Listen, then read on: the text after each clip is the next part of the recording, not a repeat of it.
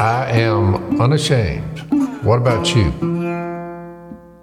Welcome back to Unashamed. As we've told you before, we record 2 of our podcasts at a time. So sometimes we'll work things in and stories, but we just ended that last podcast, kind of finally getting to our point we were trying to make. Well, we were, because look, this is a difficult section for religious people to agree on, and it's because it wasn't like the Holy Spirit all of a sudden appears here in Acts 2 like it had never been.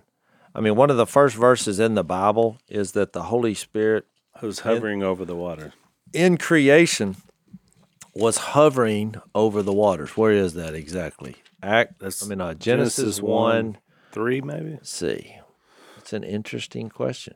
It's right at the beginning. No, it's in verse 2. 2. In the beginning, God created the heavens and the earth.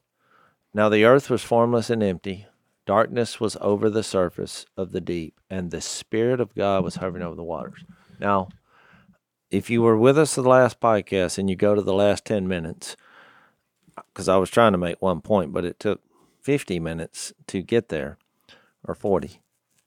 I was saying that in Ephesians chapter 1, in light of what I just read in Genesis 1, we now have an emergence of the Spirit in a new way, in that it was poured out on these Jews on the day of Pentecost. But just think about all the verses later that's going to talk about a new creation. So he was there at the creation, hovering over the waters. And now all of a sudden, when the new creation appears, people spirit-filled, people receiving the indwelling of the Holy Spirit, and it's deemed in several places Paul uses this. We are now a new creation. In Galatians he says, the only thing that counts is faith expressing itself in love, a new creation. Remember that? So I was reading in Ephesians 1 where he uses this same terminology, that when Jesus went to the right hand of God, of Ephesians 1:10, he's bringing all things in heaven and on earth together under one head, even Christ. He doubles down on that in verse 22, and then God placed all things under his feet, and appointed him to be head over everything for the church, which is his body, the fullness of him who fills everything in every way. And then we wound up in where we left off was in chapter 2, in verse 19, where he says, you're fellow citizens, you're members of God's household. We referred to John 14:23, went back to the promise that Jesus made, that when I ascend, I'm going to leave you a counselor. And if you trust me and obey my commands, God, the Father, and me will come and make our home with him, the person who trusts him. Verse 21 of chapter 2, in him the whole building is joined together, rises to become a holy temple in the Lord, and in him you two are being built together to become a dwelling in which God lives by his Spirit. So this is what he's portraying, and which is why, just to give you another verse about that Genesis 1, in chapter 3 of Ephesians, in verse 14, when he prayed for the Ephesians, he said, I kneel before the Father, from whom the whole family, the household, in heaven and on earth derives its name. I pray that out of his glorious riches he may strengthen you with power through his Spirit in your inner being, so that Christ may dwell in your hearts through faith. So that's how Jesus is making his presence known today. It's in us. And that's what this is about. That's right. And so here's where we're back to the core. So this is an event that happens when Jesus ascends, as we talked about. And so this unleashes something different. And I want to read this because someone sent us from our mailbag, sent us a question about Luke 3:16. And I want to read that verse because this is pointing towards what we're talking about here, the last podcast and today. Actually, let's start in 15, Luke 3:15. The people were waiting expectantly and were all wondering in their hearts if John might possibly be the Christ. This is John the Baptist. John answered them all, I baptize you with water, but one more powerful than I will come, the thongs of whose sandals I am not worthy to untie. He will baptize you with the Holy Spirit and with fire.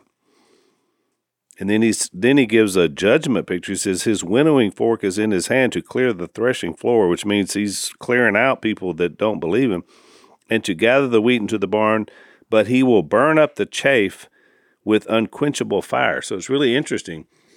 This is this thing about fire again, and the idea, he says the baptism of fire, which again is, I believe, pointing to this very event. And you mentioned in the last time when you read that, it looked like tongues of fire.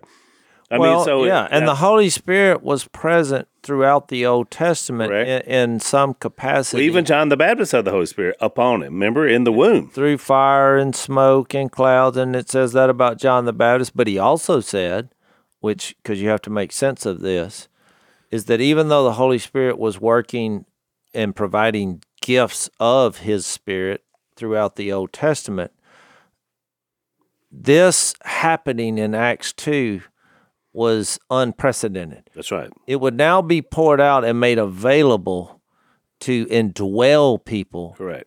Who then, by that and Jesus being at the right hand of God, would represent heaven and earth on earth. That's right. It's this same Jesus who is going to fill the universe is doing it through people. That's it. Who are Spirit-filled. And I'll give you two instances of that because I don't want to just throw that out there. Because a lot of people, and when you hear me say that he was working in the Old Testament, a lot of people in the religious world and in the scholars, they're like, well, the Holy Spirit was here all along. Why are you making such a big deal about that? They're like, the church was here all along.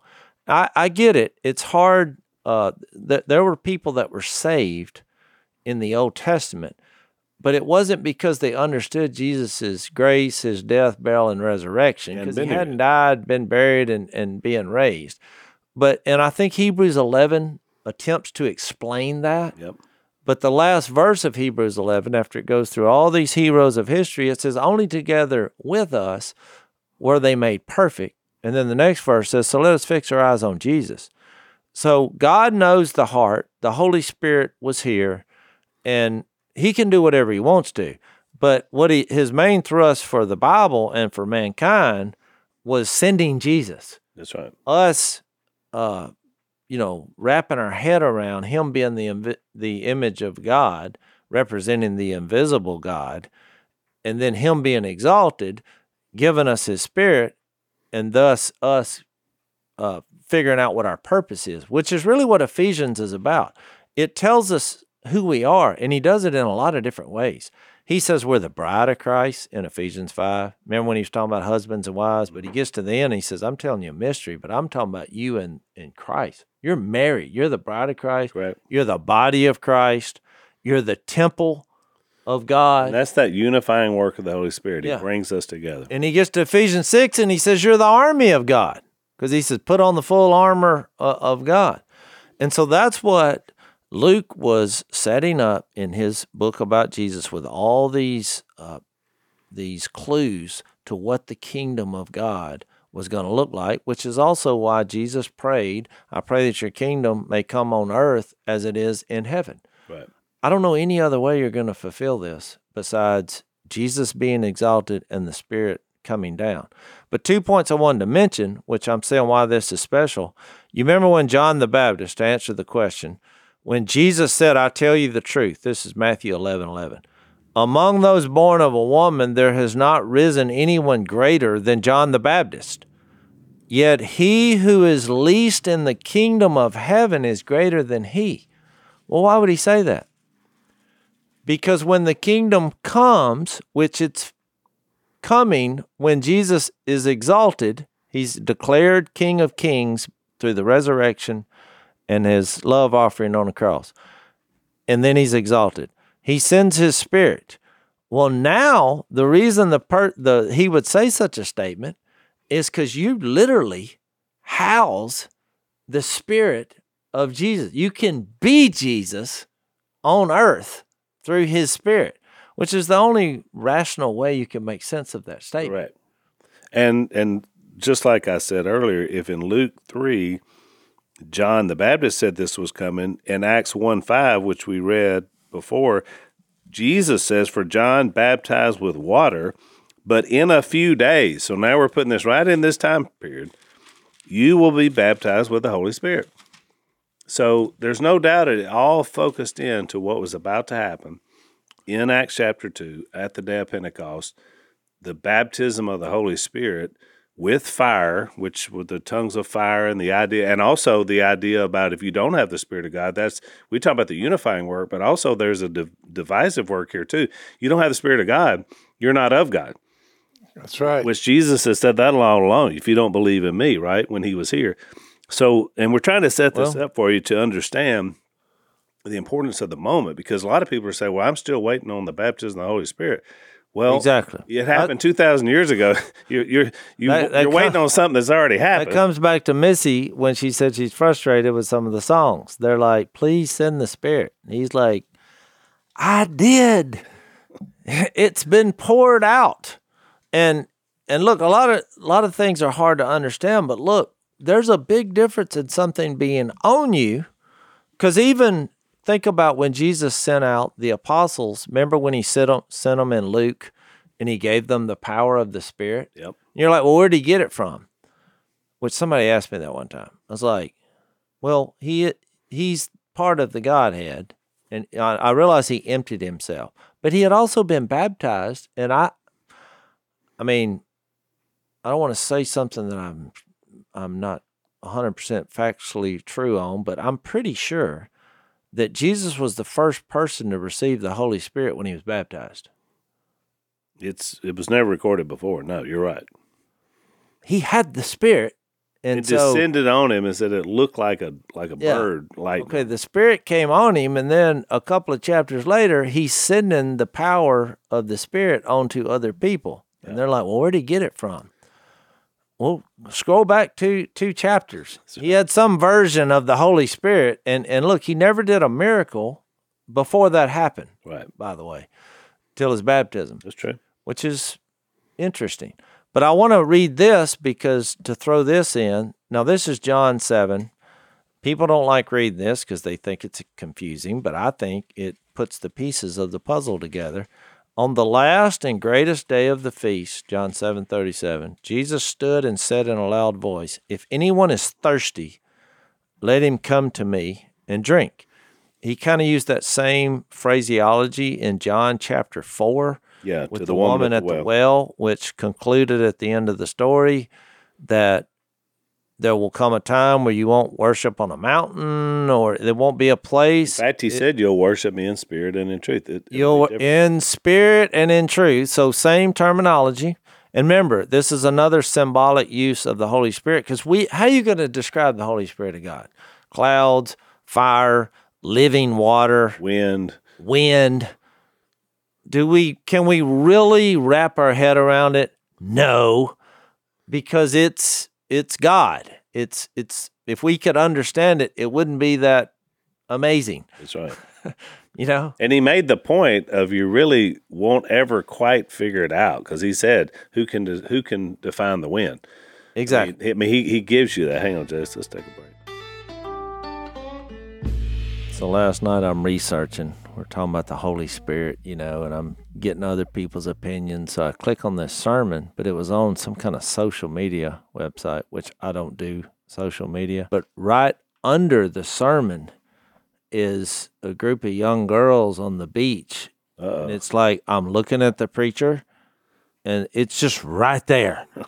And I'm like, what would happen if I was looking for this? Yeah, exactly. 'Cause now I've found myself in spiritual warfare, and all I was doing was trying to click on the link to hear the sermon. And so it just kind of hit me in that moment that it's pretty easy to find something that you don't need to be looking at. In fact, it can happen in 1 second. Yeah, and you're literally looking for something good, and you see the other side pop in. That's what our friends at Covenant Eyes have been telling us for a long time. And now they call it's this new program they're doing is called Victory by Covenant Eyes, which is excellent. It's really what Jase is describing, because it's for those moments when you have that weak moment and you go somewhere you really didn't plan on going and don't want to go there. And sometimes we need that accountability to help us not want to go there, because we know what happens. This stuff is a killer. It destroys relationships. It destroys marriages. It destroys our heart for God because all this filth that's put out there by the evil one. Victory by Covenant Eyes is a powerful tool that helps Christians who are serious and want to quit porn for good. Because some people, this is such a bad addiction. Victory combines industry-leading technology with decades of experience and leadership in recovery content, accountability, and behavior change, because you need all three of these to be able to make a difference. James 5:16 talks to us about having accountability for each other. Proverbs 27:17, iron sharpening iron. And so that's what this is all about. Using the link provided on the screen in the show notes, you can download Victory on all your devices. So it's going to run silently in the background, and it's going to have this AI technology that's going to watch the screen for behavior that doesn't match your goals. So you're getting help, and you're getting accountability. Live a porn-free life, which will bring you new freedom to live honestly. And remember, accountability is not others calling you out on your sin, but others helping you up to see the person you are in Christ. You can get started on this path to recovery for free by visiting covenanteyes.com/Phil. That's covenanteyes.com/Phil.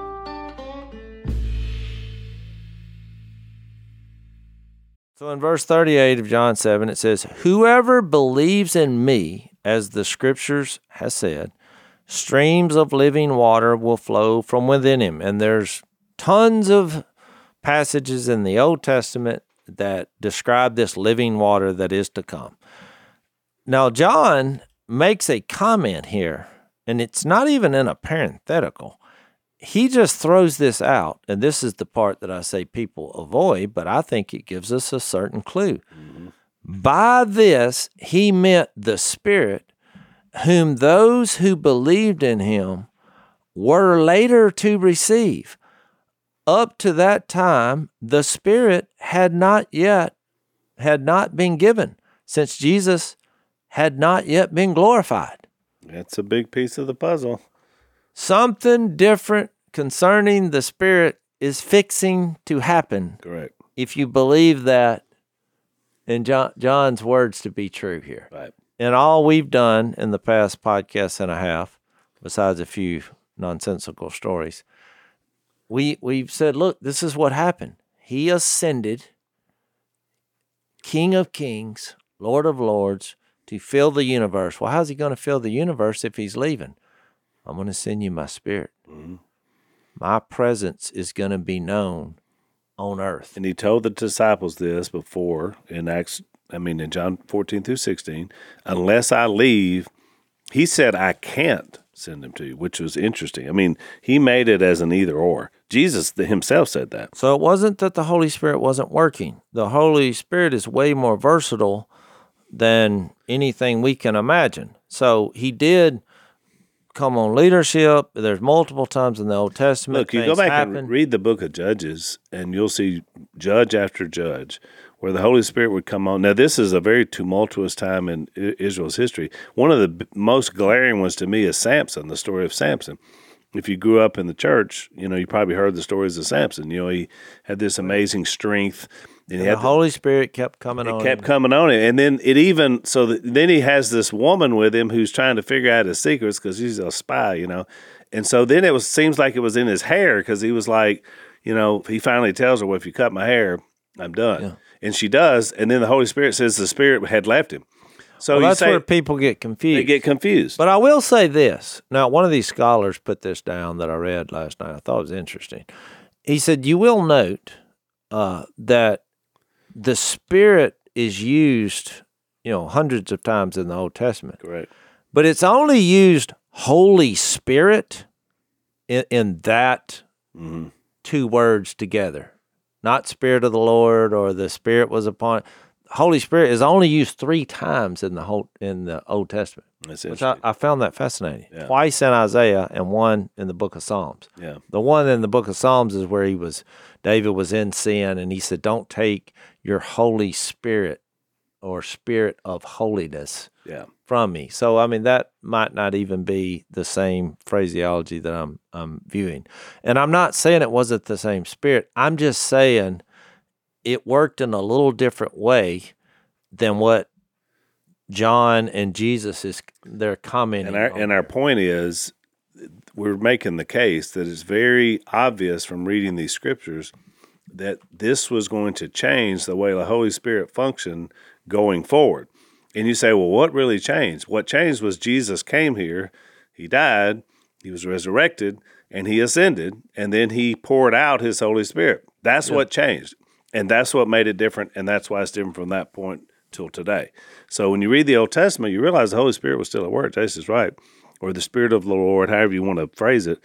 It was at work, but it was never available for all. It was unique situations of when miracles were needed to try to rally the people of God. That's every time you see it used is being used in that if he didn't work in the Old Testament, you wouldn't be able to appreciate having the actual Holy Spirit in you.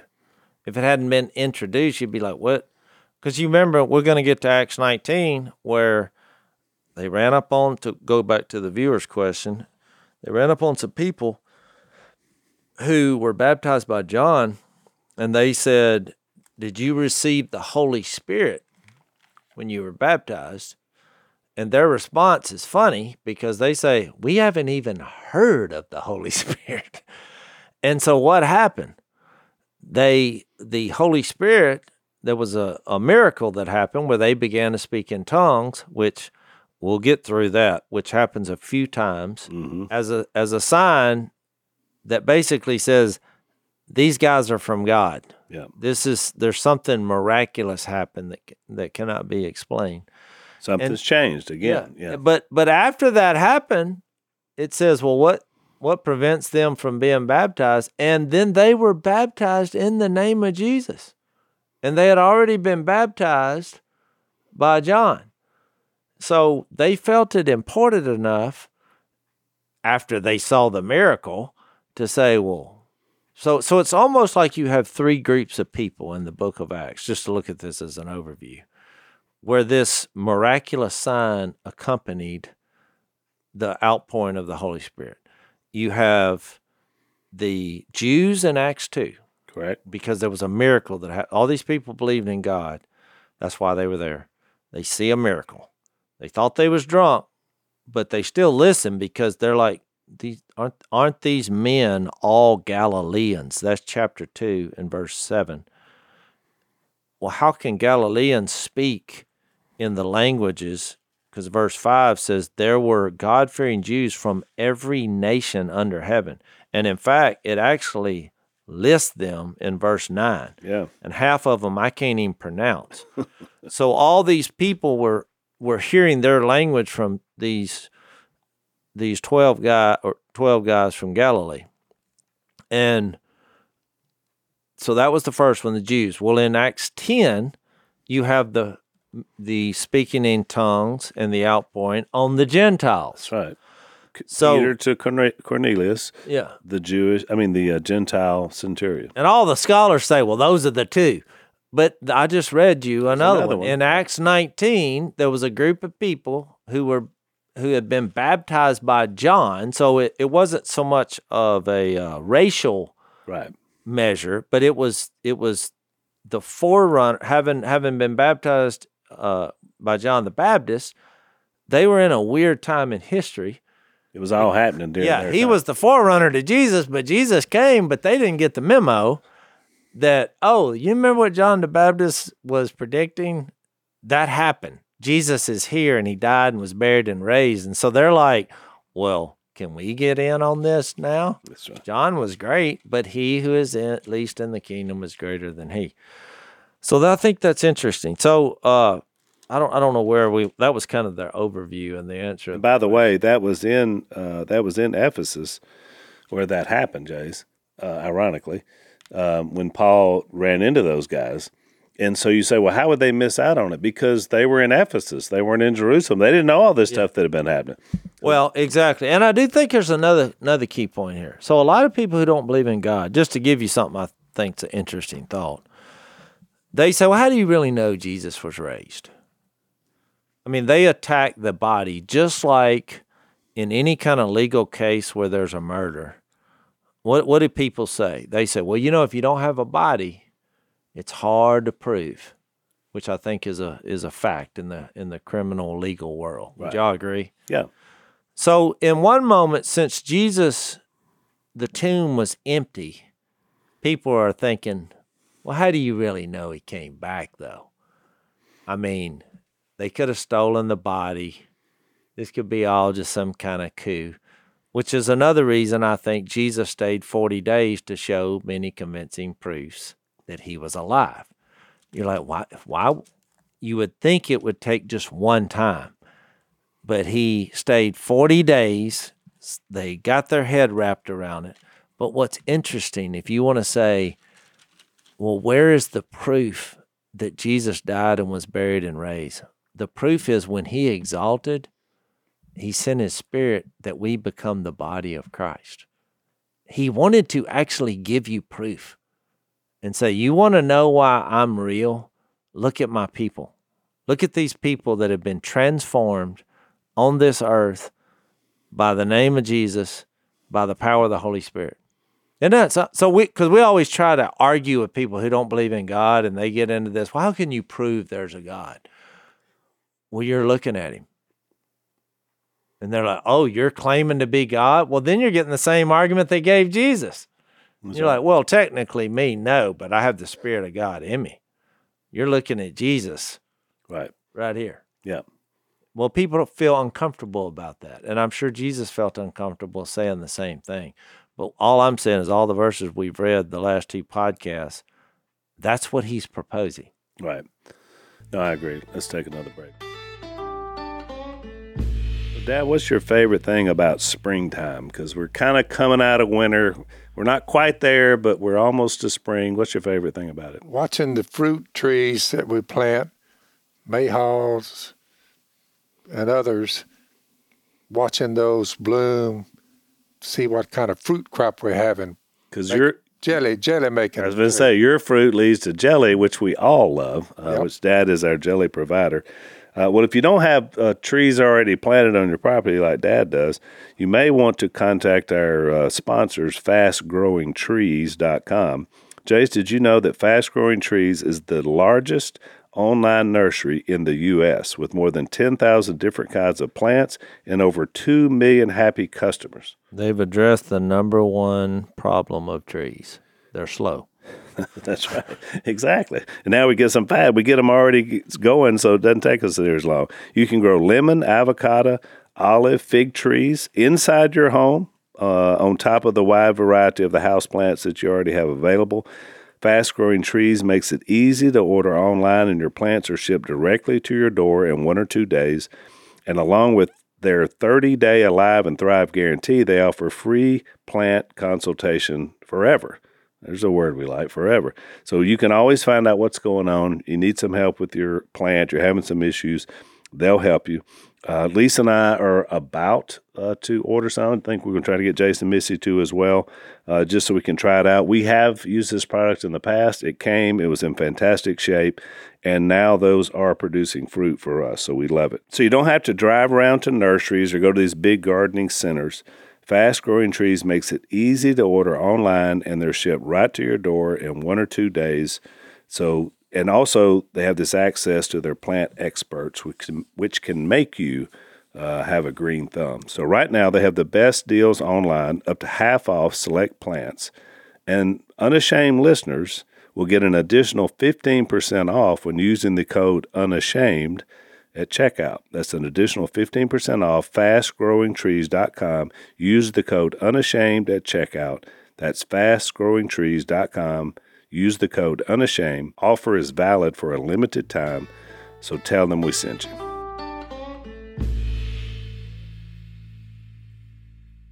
Now, the problem is we're hypocritical, we're flawed, and that is the struggle of it. And that's why he focused on the humility aspect of it, the repentance aspect of it. Well, and even the New Testament phraseology, Jason, and all of Paul's epistles, he uses words like, "Don't grieve the Holy Spirit. Don't quench the Holy Spirit. Don't keep the Holy Spirit from bearing fruit in your life." Galatians 5. All these ideas are the Spirit is here with a purpose for your life, but you're still interacting with the Holy Spirit, and so we play a role in the work the Holy Spirit does in our lives by mainly just letting him do what he's naturally there to do, which is make us look more like Jesus. Which is why I think he chose, when they said, "What do we do?"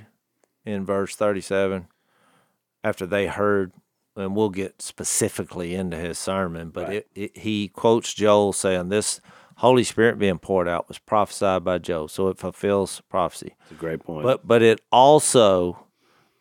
he goes through David saying the prophecies that Jesus would be resurrected, then he says in Acts 2 and verse 32, God has raised this Jesus to life. We're all witnesses of the fact, which is what he said in Acts 1. You will be my witnesses in verse 8.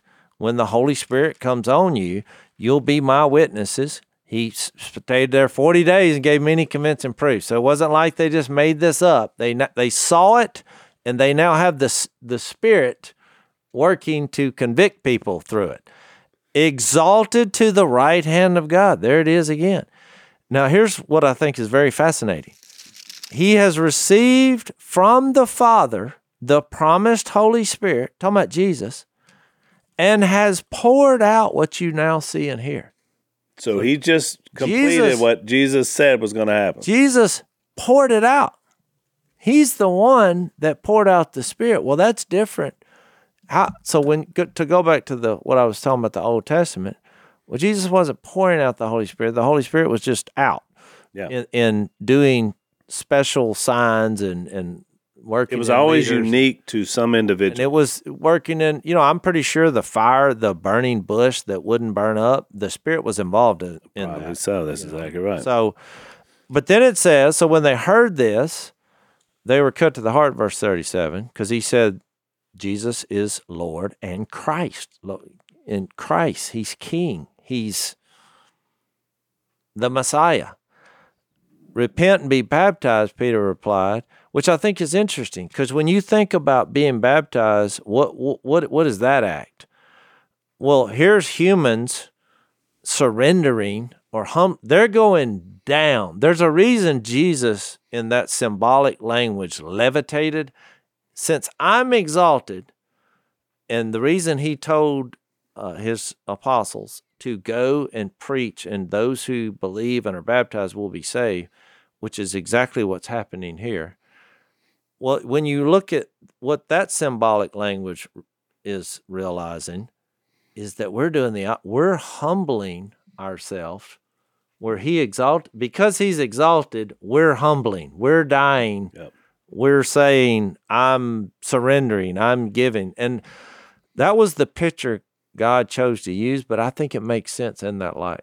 Well, and especially back to the beginning of this, and we'll go ahead and get into this now, because when the Holy Spirit is available and you're looking at the fire, the first thing they began to do was speak in other languages or tongues, depending on the which version you use, but it was talking about language as the Spirit enabled them. So the first thing he did in this pouring out mode of power was to be able to speak in languages not studied.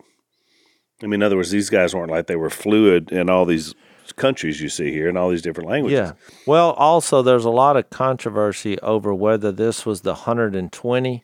So when you read verse 15, Acts 1:15, it says, in those days Peter stood up among the believers, a group numbering about 120, right, and said, brothers, the scripture, and he goes into what happened to Judas, which, by the way, is another fulfillment of prophecy on what happened to Judas. Yeah. And I was going to make this point a while ago. You got to remember, the Holy Spirit was working differently before this what's fixed to happen, and Judas is a very good example. when Jesus sent out the men to go city to city in twos, well, Judas had that same spirit. That's right. Well, what happened? Yeah. Obviously, it wasn't internalized for him. Something happened, and so that's what I mean. The reason I'm making such a big deal is because there's a lot of churches and a lot of scholars, because I read them last night, who seem to have a problem with the Holy Spirit, the indwelling of the Holy Spirit being made available in a special way at this moment in history. And I'm not sure why. But from what I gathered, most of them want to continue these gifts.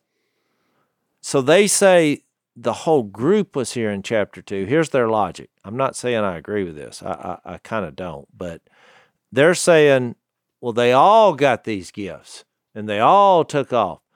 And I think it was just the apostles, just because of verse 5 and 7, where it says, utterly amazed in verse 7, are not all these men speaking Galileans? Well, these 120, all of them weren't from Galilee. Right. There were women. There were, in verse 14, look, there were the brothers of Jesus. And if you look in John 7:5, not to make the point about the Galileans, but in John 7:5, they didn't even believe in him. When John recorded that in 7:5, it says even his own brothers didn't believe in him. Yeah. Well, what's happened now? Now they believe. And you have these 120 of women, you have Gentiles. It was a mixed group, which is awesome. But here they said, well, these men are Galileans. Well, I'll look this up. I didn't go deep down into the rabbit hole, but from what I gathered, 11 of the 12 were from Galilee, of the original apostles. Do you know who the one that wasn't was? Judas. Mm-hmm. So, which I don't think was the reason he fell away, but still. So, and you say, well, what is the significance of that? Go read the history of it. Galilee was in the north. What they were known for was being more accommodating to Gentiles, which makes you wonder, well, I wonder why Jesus picked them. So even though Jesus was born in Bethlehem, which would have been the Judea side. Yeah, right outside Jerusalem. Where did he grow up? Nazareth. In the Galilee side. So I'm just saying, I think that means something here about all these arguments that come out. I mean, maybe this is only for the scholars, but I just think that Holy Spirit, them speaking in tongues, came upon that group of apostles. I agree. Do you agree? I agree. I've always thought that. But I believe it just because of that verse. And the reason you say, well, what's the big deal about that? Is because people are still chasing the gifts of the Holy Spirit in our world today, and not necessarily the gift. And and you think, well, what's wrong with that? What's wrong with it is it's kind of like if miracles and signs were pointing to Jesus, if they were getting people's attention so they could hear about Jesus. To me, that would be the equivalent of you going on a big trip to your favorite place in the world. I mean, where would that be? If you could go anywhere, where would you want to go? Just Alaska. I love Alaska. all right. So you want to go to Alaska. Right before you get to Alaska, you see a sign that says Alaska, straight ahead, and you're like, I'm taking that sign back home. You know what I mean? Right. Which people do, I'm sure.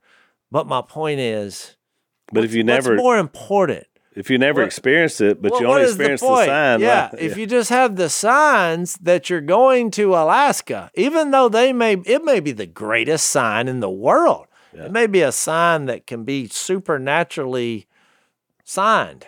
I mean, it's showing all kind of things.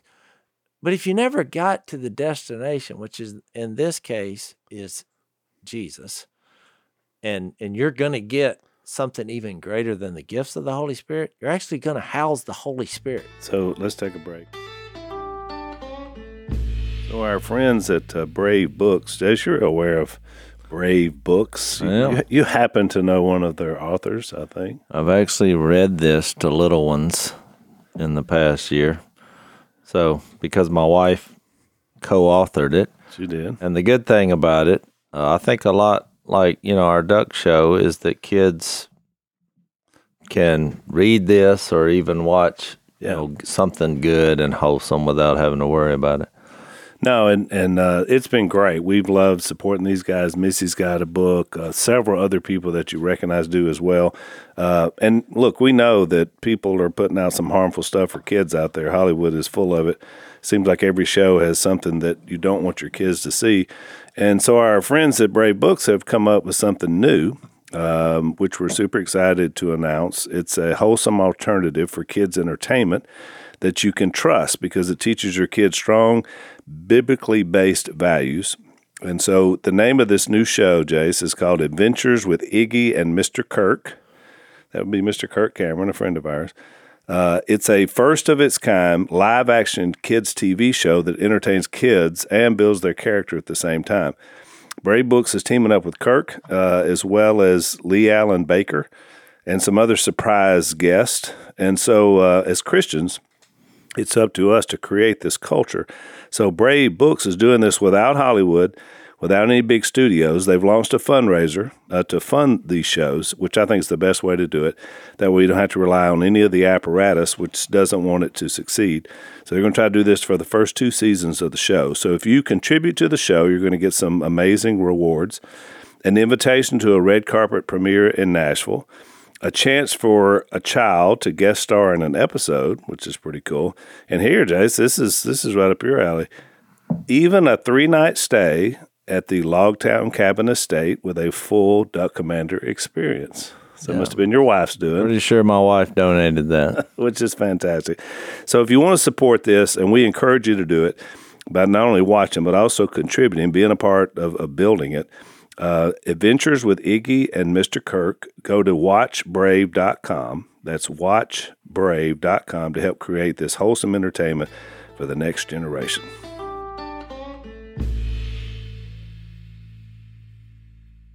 So, Jase, to prove your point, after they spoke and they're hearing in their own language these guys, which tells me that I believe the 12 that you're mentioning are giving these different, there's at least 12 different languages being spoken. Verse 12 of Acts 2, amazed and perplexed, because here's the key question. They asked one another, what does this mean? What does it mean? So they're saying, this is amazing. They're amazed, but what does it mean? And then, as you read earlier, some of them said, oh, it doesn't mean anything. They're drunk, which is crazy because, have you ever heard a drunk person? I've heard a lot of slurring and unintelligible words. I've never heard a drunk person that was fluent in a language he'd never studied. Have you? No, but so that gets into an interesting question, which we probably don't know the exact answer of. So, because it says verse 6 says, when they heard the sound, a crowd came together in bewilderment. Now, these are God-fearing Jews from every nation. That's verse 5. But this is such an interesting statement, because each one heard them speaking in his own language. Well, there were more languages being represented than people. Now, McGuigan, who he's a scholar, he says he's not, but he is. He says that they were just systematically going through the language. I always thought that it was just a sound coming out. And they were hearing it? They were hearing. Well, that's what it says. Now, I don't know what the other version says, but it says each one heard them speaking in his own language. That doesn't necessarily mean they were speaking. So you say the miracle was in the ear, not in the mouth. Well, I thought that, but when you read 1 Corinthians 14, here's the gifts had been imparted by the apostles to certain members of the church. Right. And so they had this gift. Well, look, they get chastised by Paul. Whether you're in that kind of church today or not, you'll have to agree there was a chastisement going on for what was going on in that church in Corinth about the gifts of the how they Holy. were using the gift. That could be culminated in 2 chapters. Chapter 13, he said, you need to focus on the greater gifts, faith, hope, and love. And then 15 says, I need to remind you of the gospel, the most embarrassing reminder in the history of the world, in my opinion, if you're going to be a church. But in between there's 14, and he gets into that tongue speaking, which is why I quoted McGuigan, because he seems to think, if you ever hear one of his lectures on it, he's saying that that it was actual language is a spoken. known language. And that's what I've always they believed. haven't studied because of the wording of it all. Because they're like, well, how? And he ends it up saying tongues then are a sign for unbelievers, which these were even though these people believed in God, they didn't believe in Jesus. No, because they were the point. very ones that had just been yelling crucified. Exactly. So he's like, well, if now, fast forward, you're at this church in Corinth and you're speaking a language that there's nobody from there. What are you doing? You're doing it, and maybe you have that gift because the apostles had the ability to lay their hands on church members and give them these different gifts. So I'm of the opinion that only the apostles had that ability to lay their hands on people. And to be an apostle, one of the prerequisites was being an eyewitness to the resurrected Lord, Jesus. Even Saul, who later became Paul, was an eyewitness because he struck him down on the road and had a conversation with him. Right.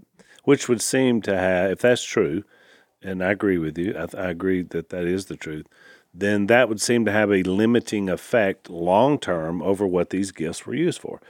Exactly. I mean, that's what we believe. And obviously there are many of our listeners that may not believe that. That's okay because we're not sure. Well, it's true. And look, I go to churches all the time where people speak in tongues, and it doesn't bother me a bit. Now, I don't know what they're saying. Right.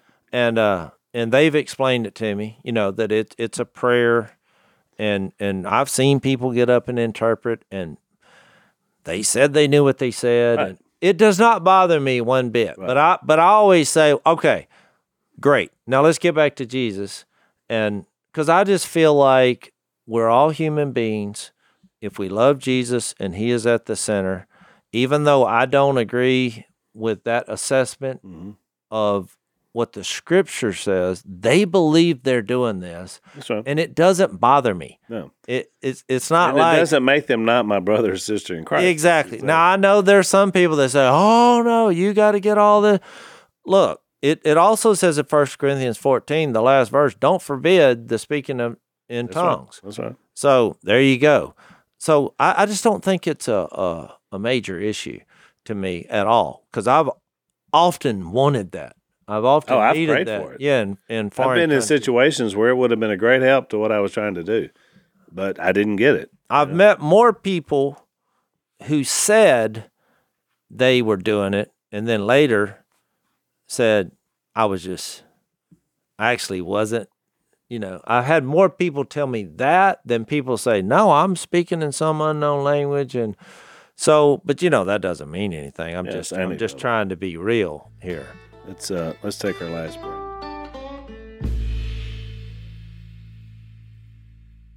I mean, the bottom line was because we don't want to confuse, the listeners. The bottom line in Corinthians was that they had neglected faith, hope, and love, and they had forgotten the gospel. So be careful, especially when he's chastising them about the misuse of gifts, if you're now trying to apply some of those things in your own church. Where's the faith, hope, and love? Where's the focus on the gospel of Jesus? Because that was his point. But and that's our point. So to reset this in our last segment here, Jase, to get us ready for this sermon, we'll dive into the very first sermon. It was, what does this mean? And some of them were like, it doesn't mean anything, they're drunk. And then Peter stands up with the 11, which I believe aids to the idea they were the ones that were speaking in these languages. And he raised his voice and addressed the crowd. So now we have one man in one voice and more than likely in one language, which was probably Aramaic, which they all spoke. So yeah. Now, and what's he going to speak about? He's going to speak about Jesus. In specific detail, as a fulfillment to prophecy, as him being crucified. And look, it's a very tough sermon. I mean, he says, he's looking at in verse 22, you with the help of wicked men. put him to death by nailing him to the cross. I mean, this was a barn burner. Yeah, exactly. It's like the Romans, killed him. He's like, you contributed to this. And they were. That some of these people he were talking to were the ones that were yelling, crucify him. And Pilate was like, look, I mean, why are we killing this guy? We shouldn't be killing this guy. And they're like, crucify him, crucify him. I mean, these are some of the very people that were saying that. We use the hyperbole of this in today because we're like, I put Jesus on the cross. And that's true. My sin is why he died. But these people actually did it. They actually exactly. said it, and he but you can't forget, he's talking to Jews. This was the Jewish moment. This was a restoration of the Jewish nation here. And I think they were more cut to the heart because they realized they didn't recognize Jesus as the Son of God. Now, it's so weird that people use Acts 2 more than any other, even in the Gentile world. The Gentiles, you should go to Acts 10, theoretically. That was our moment, because a Gentile is any other human that wasn't from Israel. Well, we're in the Gentile category. Correct. If Acts 10 wasn't in the book, we'd be in trouble. That's right. Because it would just be a Jewish thing only. Right. And so that's why he gets into this promises for you and your children, all who are far off. I mean, that's going back to this promise that God made, not only to Jesus about the Holy Spirit, but the promise that was given to Abraham that through this family, all nations were going to be blessed. First, starting with the Jew. That's why he always says that. I'm not ashamed of the gospel. It's the power of God. First for the Jew. Well, here it is, chapter 2. Then for the Gentile. There's 10. Now, we knew the clues of that because that group of the 120, there were Gentiles there. There were Gentiles going around. That's why Jesus was getting so much flack. Yeah. But God loves the world. And people say, well, that he's talking about the Jews there. No, God loves the world. You can see that in Jesus' interaction. He treated everyone with equal enthusiasm. He tore down all kind of racial barriers. And that's what's so appealing and awesome about Jesus. And even Luke said, when he was describing some of those people, I read this when I was looking at it. Some of them were converts. Oh, yeah, it's in verse 11. Both Jews and converts to Judaism. So he even makes the comment that, and these people were Jews now because they were converted. It was called to proselyte them into Judaism. But even Luke drops that in, a little parenthetical thought that, some of these people weren't even Jews, and then they were brought into Judaism in this moment. Yeah. So you're seeing a little glimpse, because remember, Luke is writing this to a person describing that Jesus is for the whole world. And so that's what a lot of missed. And it's really interesting, because you remember that whenever that verse when we were talking about Pilate, I think it's in John, that said from that moment on, Pilate and Herod became close. In other words, they became political over Jesus's, remember when he was before him? So it was really interesting, that idea, because can you imagine the conversations they had? Jesus has died and been raised, and they've heard about it, but they're saying, no, I mean, it couldn't have happened. And, they didn't believe it. But can you imagine them saying, we got this new sect we're trying to deal with, these Christ-following Jews now. I don't know what we're going to do with these people, because this is going to pop up again in Acts 12. And so they're not believing that everything has changed. They're just thinking this is some new group that got in behind Jesus and really believed he raised him from the dead. I mean, that's the practical backdrop as to what's going on. What they don't realize is a completely new kingdom, a kingdom out of heaven, has now become a kingdom on earth and for all eternity. I mean, they're not seeing it, and then that's why you get to Acts 10 when the Gentiles come in, and that's even more unbelievable. It really is. So, I mean, we'll pick up the details, as we go through this, but this is a hard first 2 chapters just to go verse by verse, because you miss the whole theme, I think, right, if you do that. Right. I mean, we skipped over something that nobody wants to address, but, after this scripture was fulfilled about Judas, they pick another apostle and they kind of spell out why they the prerequisites of it, which I think is important, because when it gets to this miraculous gifts of the Holy Spirit, mm-hmm, they seem to be real thorough in the qualifications, and here it is. I think this is very important. I agree. Verse 21 of Acts 1 says, "Therefore it is necessary to choose one of the men who have been with us the whole time the Lord Jesus went in and out among us, beginning from John's baptism to the time when Jesus was taken up from us. For one of these must become a witness with us of his resurrection." So they had to be there the whole time. So that's what we're saying. These people that are claiming to be apostles today, I mean, did you witness the resurrection? Because they seem to be making a pretty big deal about that. Yeah. And what I find even more fascinating than that is they propose to people that we haven't heard of up until this time. Correct. So that's what just gets all over me about some of these, people lashing out at the chosen, because they're, even though they have the main things right, they're filling in the people that are following and using artistic impression. Not unlike a preacher using an illustration in a sermon. Yeah, of some historical thing that happened. Yeah, he's like putting it in, and so here's two guys that evidently had been here the whole time, and we're just now hearing about them. Yeah. So there were other people following Jesus. He gave us what we needed to know, but here's two guys.